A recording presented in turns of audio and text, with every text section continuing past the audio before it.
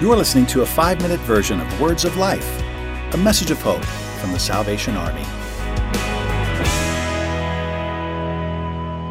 It was a beautiful, crisp autumn morning. My wife and I, who serve as Salvation Army officers, were stationed in London, England at the time.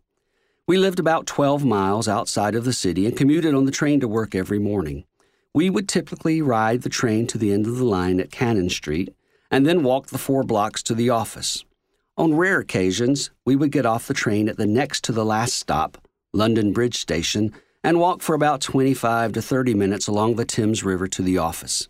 It was a beautiful walk through the Borough Market, where even early in the morning the aroma of fresh baked bread and bacon sizzling on the grill would permeate the air. Next would come the Golden Hind, a replica of a ship that was captained by Sir Francis Drake in the mid-1500s. Then came the Globe Theatre, another replica.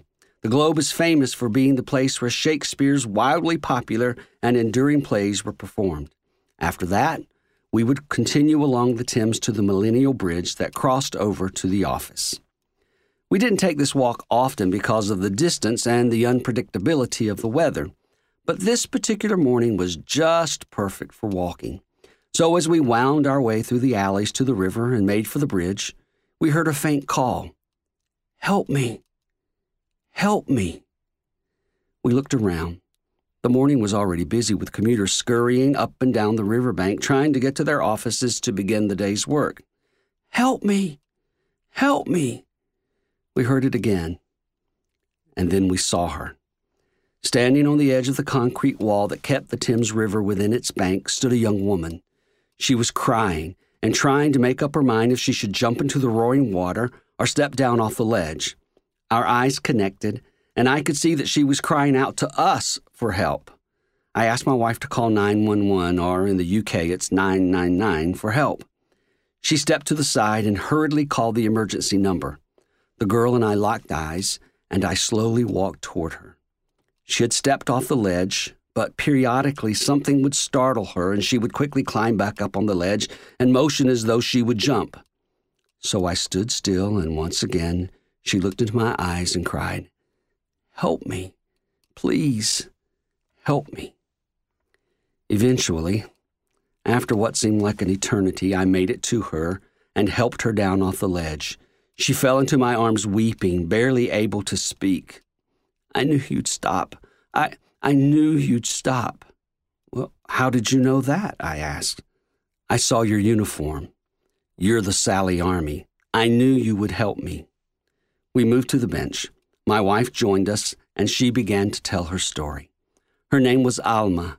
She told us that she believed in God, but her life had fallen apart.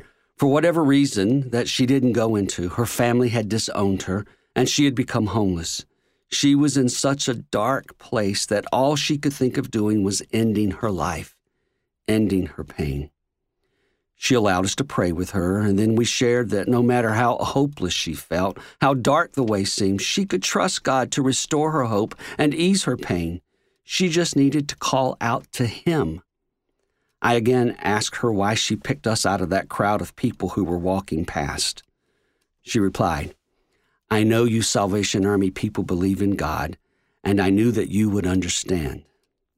I assured her that I understood more than she realized, that my life had not been all roses and sunshine, but that I had personally proven God to be faithful, and I knew with every ounce of my being that she could too.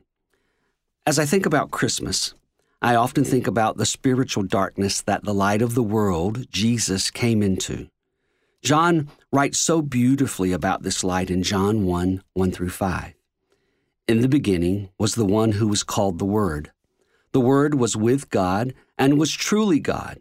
From the very beginning the Word was with God, and with this Word God created all things. Nothing was made without the Word. Everything that was created received its life from Him, and His life gave light to everyone. The light keeps shining in the dark, and darkness has never put it out. The darkness cannot overcome His light.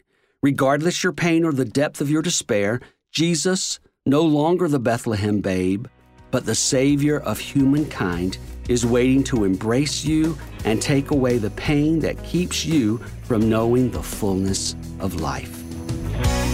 Thanks for listening. To hear the full version of this week's episode, subscribe to Words of Life on your favorite podcast store or visit SalvationArmySoundcast.org.